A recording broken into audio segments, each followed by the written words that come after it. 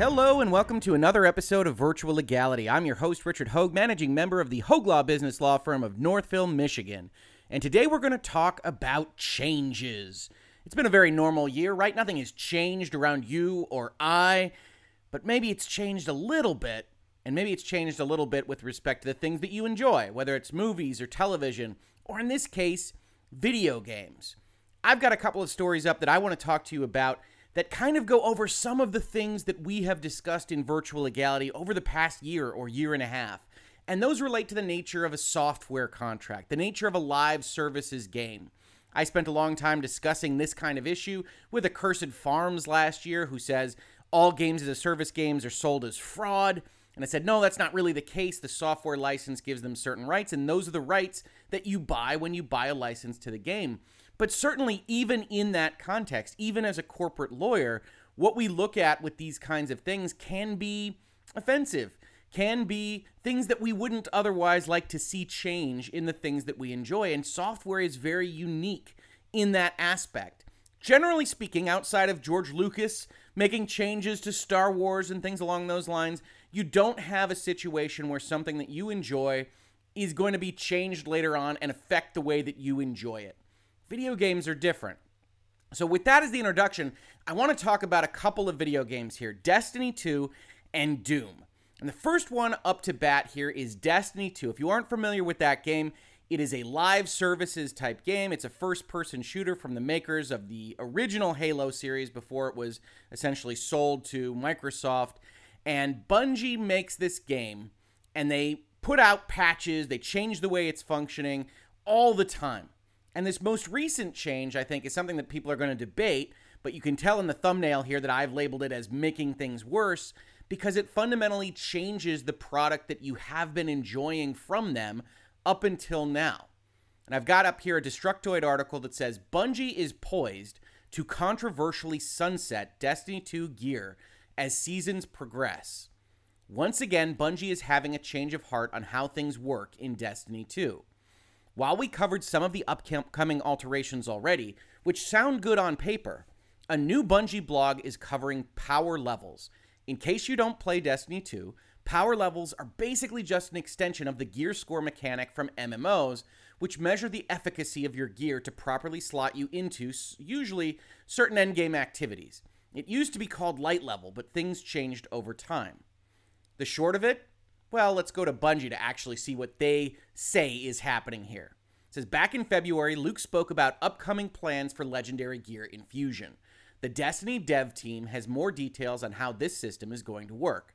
Today, we're going to talk about changes to the infusion system that are coming to Destiny 2. Now, in Destiny 2, after a while, they decided you could infuse different weapons into the weapon that you really like. So if you like the way it shoots, you like the perks that it has, you like the way that it operates in the space, you can take a weapon that is ostensibly more powerful, that has a higher level, and infuse it into the weapon that you actually like so that you can grow that weapon that you really enjoy all throughout your adventure in the world of Destiny 2. A lot of people like that because it allows them to pick the weapons that they enjoy and not have to constantly be grinding for new weapons, not constantly having to be figuring out where and how they can get these new weapons.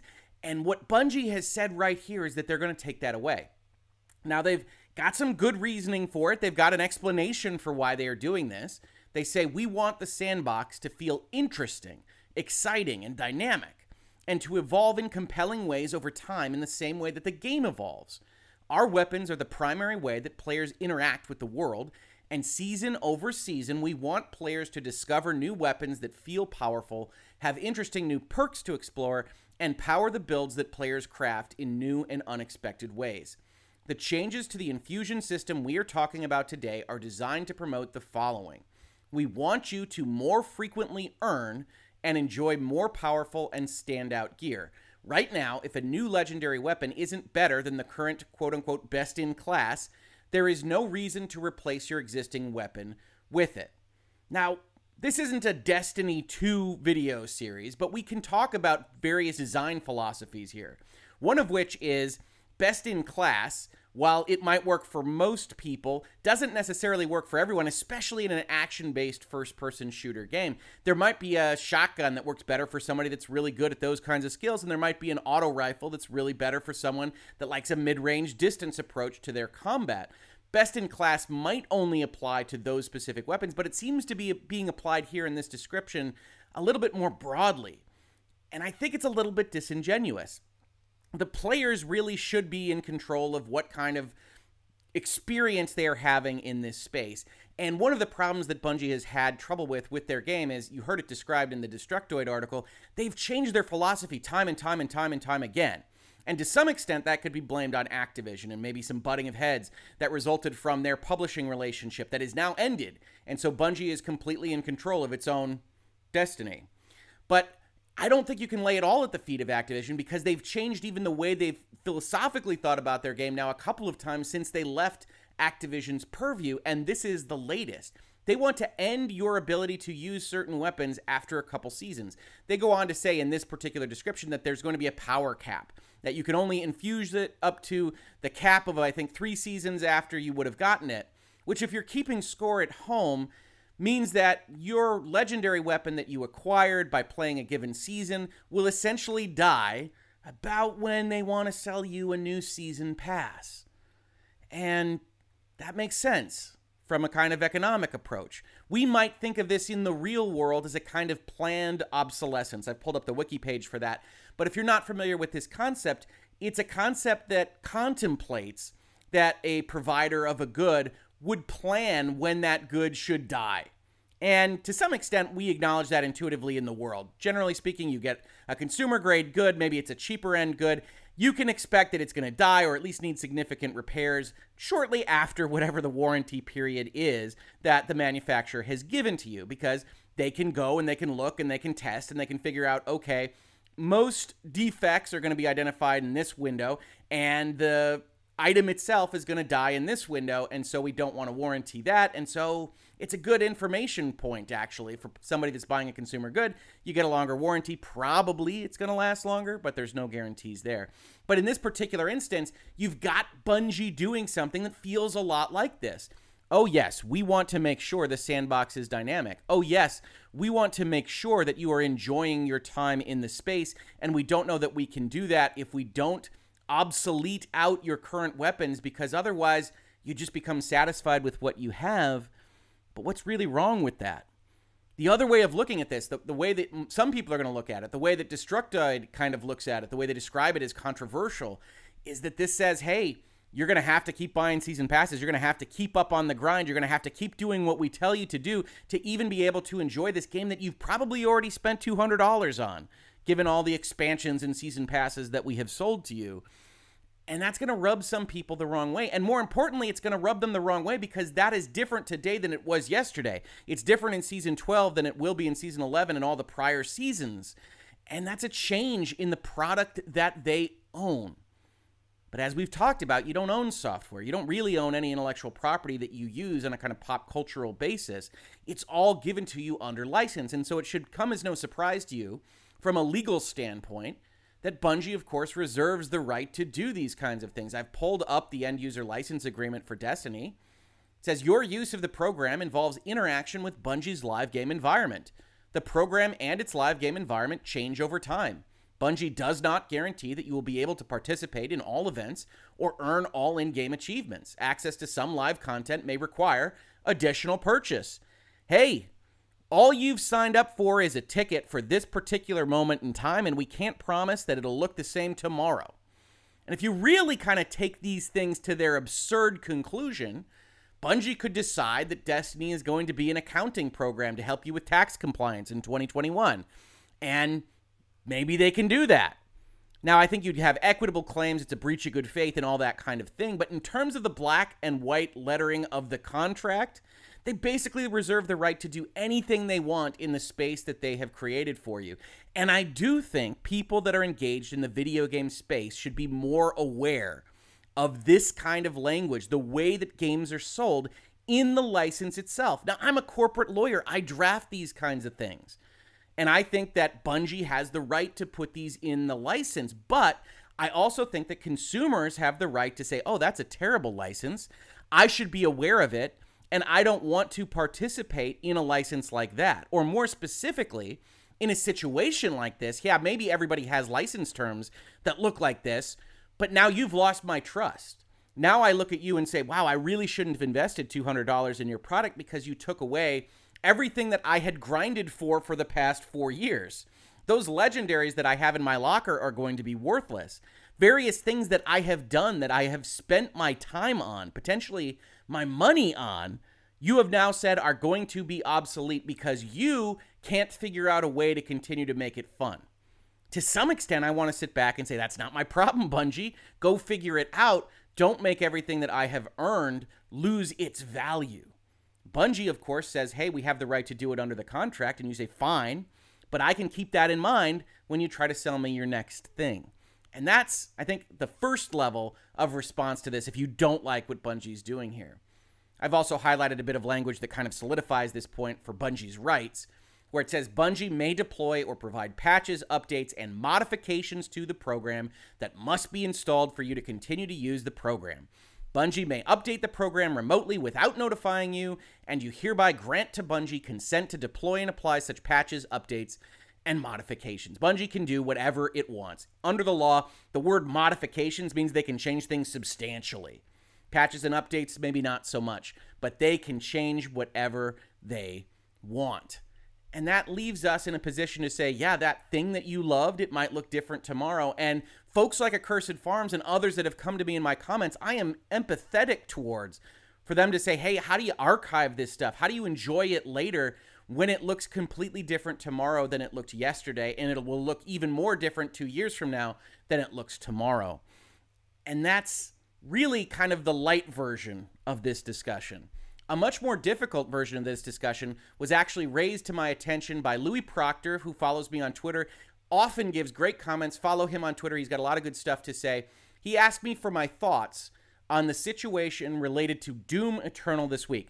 And I love getting these tweets. I love getting these messages and DMs. Please contact me with anything you think might be interesting to cover here in Virtual Legality, because I don't see everything, and I hadn't seen this story. And he wrote a story about what has happened with respect to Doom Eternal. He said, Doom Eternal update adds controversial Denuvo anti-cheat. Now, the first thing before we dive into this article we need to point out is that anti-tampering is different from anti-cheat. And that kind of escaped my understanding for a few passes through these articles that we're about to take a look at. Because one of the things that he says is that he says, Doom Eternal released back in March, and at the time it was sold as requiring the use of Denuvo anti-tampering, an anti-piracy technology that can also restrict mods, or using technology like Proton to play Windows games on Linux systems, requiring the use of a Bethesda.net account to log into, and requiring players to agree to a standard electronic user license agreement. Players then had the choice to look at those restrictions, decide for themselves whether those restrictions were acceptable or not. Some players might have decided not to play the game. Some may have decided to wait for sale, and many others proceeded to purchase the game, not finding any problem with the restrictions, or perhaps more specifically, not reading the restrictions at all. That's kind of a known issue under the law and under software license agreements. But he brings up a good point. When Bethesda puts up what you need to operate this game, and you decide to give it $60, you have an understanding that something fundamental about the game isn't going to change later. And this is a much bigger kind of issue than what we just talked about with Destiny and Bungie changing your game experience. This actually changed your security profile, your exposure level. So what apparently Bethesda said a couple days ago was that they were adding new software that would be required to operate their game. It says, fast forward 2 months, and Bethesda have just dropped an update for Doom Eternal that contains this juicy gem. Under the heading of new features for PC, the update says, added Denuvo anti-cheat software required for playing battle mode on PC, a multiplayer mode within the Doom Eternal program. Now again, I missed this after reading it a couple of times, but anti-cheat is different from anti-tampering. He describes it as a rather ominous new feature. There are more technical details on how it's implemented in the blog post from Irdeto, the developer of Denuvo. So I followed this article. I said, okay, what is it that they say they are doing? And indeed, this does raise a few eyebrows, as you will see themselves described. It says, hello, Doom Eternal fans and gamers. Over the last 3 years, Erdeto's Denuvo team has been building a multiplayer anti-cheat solution. 2 years ago, Denuvo kicked off an early access program where AAA publishers and studios were invited to contribute today's most popular multiplayer titles as anti-cheat test platforms. After countless hours and millions of gameplay sessions, we are excited to announce the launch of Denuvo Anti-Cheat. So this is a first test case scenario, which in and of itself brings its own exposure items. This is a first kind of live showing of this thing on your computer, friend. It says, our anti-cheat solution doesn't have any annoying tray icons or splash screens, and this invisibility could raise some eyebrows. Yeah. If you're not reading the patch notes to Doom Eternal, I'm not even sure you know this thing is running in the background. And if you actually read what this thing does, it says the first time you start your game, anti-cheat installs a kernel mode driver into the program files folder. And it doesn't tell you that it did that. And it doesn't put tray icons or splash screens up at all. There's no way to even see that this thing just puts something in your operating system. Or as PC Gamer says, you're giving it a lot of access to your PC because kernel mode drivers hang out at the core of your operating system.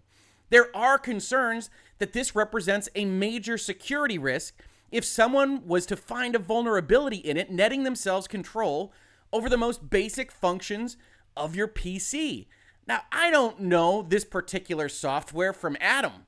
I couldn't tell you whether this has exposure risks and somebody can find some kind of way to hack into your computer through it. Although my bet is that somebody enterprising will someday find that kind of situation because this is the kind of thing that hackers like to look at.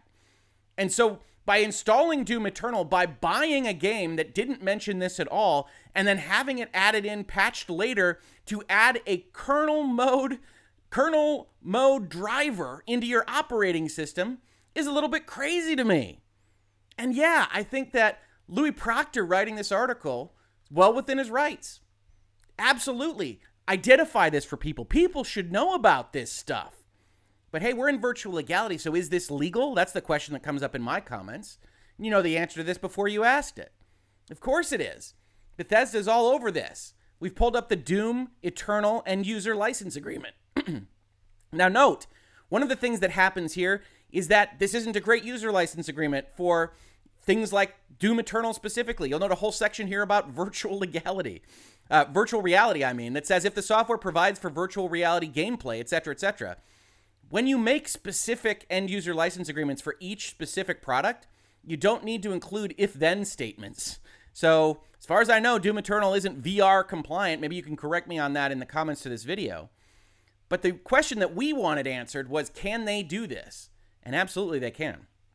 Section 2 of the license says ZeniMax, the owner of Bethesda, may deploy or provide patches, updates, improvements, upgrades, and modifications to the game that must be installed by you in the manner described by ZeniMax in its discretion before you may continue to play the game. You purchased this license for $60, but we may deploy modifications that must be installed in order for you to use that license that you otherwise purchased. That's the same thing we saw with respect to Destiny and Bungie, but here it's a bigger deal. ZeniMax has implemented tools and software, quote-unquote anti-cheat tools, designed to detect and prevent cheating and fraud. These technologies may scan any computer or device from which you download or play the game to detect or identify any programs or processes designed to, quote-unquote cheat. By the way, cheating isn't actually identified. That's not a real definition for the word cheat, so what it means to cheat is a little bit open to ZeniMax and Bethesda's discretion in the first place. To cheat, gain an unfair advantage in the game, or otherwise circumvent any security, anti-cheat, or fraud detection processes or tools we have implemented. By using or downloading the game, or accepting this agreement, you acknowledge and expressly agree to the access to your computer or device by these anti-cheat tools to identify or detect cheat programs. Now, ostensibly, this last part, to identify or detect cheat programs, is a limiter on what this program can do. But obviously, it does present an exposure risk for people that are installing Doom Eternal and not an exposure risk that an ordinarily sophisticated market participant would ordinarily assume for purchasing and playing a video game. You don't assume when you buy a video game that an invisible kernel driver is going to be installed on your operating system, and the only protection you get is the end of one sentence in the license that says we're only going to look at cheating, and some stuff from the people that make it that say, hey, we're not interested in other data. It's not in our best interest. We want to avoid collection of personally identifiable information. Unlike other anti-cheat solutions, we don't take screenshots, scan your file system, or stream shellcode from the internet. We just collect information on your operating system, how it interacts with the game, and send that to an Amazon-hosted cloud server. No problems there, right? Nobody should have an issue with that. Of course, a lot of people do have an issue with that. That's the point of this conversation. And unfortunately, that's the world that we live in right now with respect to consumer-level software, right? If I were negotiating a corporate license on these kinds of points, there would be a whole lot more discussing what kind of modifications you can make. The fact that the game, the product, the software still has to substantially comport with the specifications that we agreed upon to begin with. That putting a kernel driver in my operating system isn't really what was implied by what you put in this language, and I don't like it. But that's not what we have when we have contracts of adhesion, when we have software licenses that you click through just as fast as I do, and I'm a lawyer. That you have all these terms that reserve the right to make your product worse after you've already given them money. And that's a problem. And that's why I made this video. If you have any comments to this, if you have your own concerns about Destiny or Doom or anything else, please leave it in the comments to this video. I'd love to have that conversation. I'd love to know of other instances in your life, in your experience, maybe not just limited to video games, movies, television, something else, where what you had, what you owned, what you thought you had the rights to, what you enjoyed was changed after the fact. Maybe they had good reasons for doing it, maybe they didn't, but that change lowered your enjoyment of the product that you previously really thoroughly enjoyed. I know I'm going to look twice at buying anything from Bethesda or ZeniMax and putting it on my computer because they make these changes after the fact. I know in other instances that games have added monetization options that were designed to be put in place shortly after release, but that they didn't want reviewers to really be reviewing because there was a time and place in the gaming industry where that was looked at really negatively, horse armor and whatnot. And so they add it in later. And to me, that's deceptive. It's not maybe illegal. It's not maybe illegally deceptive, but it's deceptive on an ethical basis. And I don't like to see it in this industry that I love so much. And maybe you don't like to see it either in this industry or another industry that you love so much. So please do leave those comments. Otherwise, like, subscribe, hit bell, share, do all those good things. I really, really appreciate the engagement, helping us out at YouTube and with the algorithm and everything else. And if you caught this on YouTube, thank you so much for watching. And if you listen to it in its podcast form, thank you so much for listening. Have a great weekend, and I will catch you on the very next episode of Virtual Legality. Virtual Legality is a YouTube video series with audio podcast versions presented as commentary and for education and entertainment purposes only. It does not constitute legal advice and does not create an attorney-client relationship. If you have legal questions about the topics discussed, please consult your own legal counsel.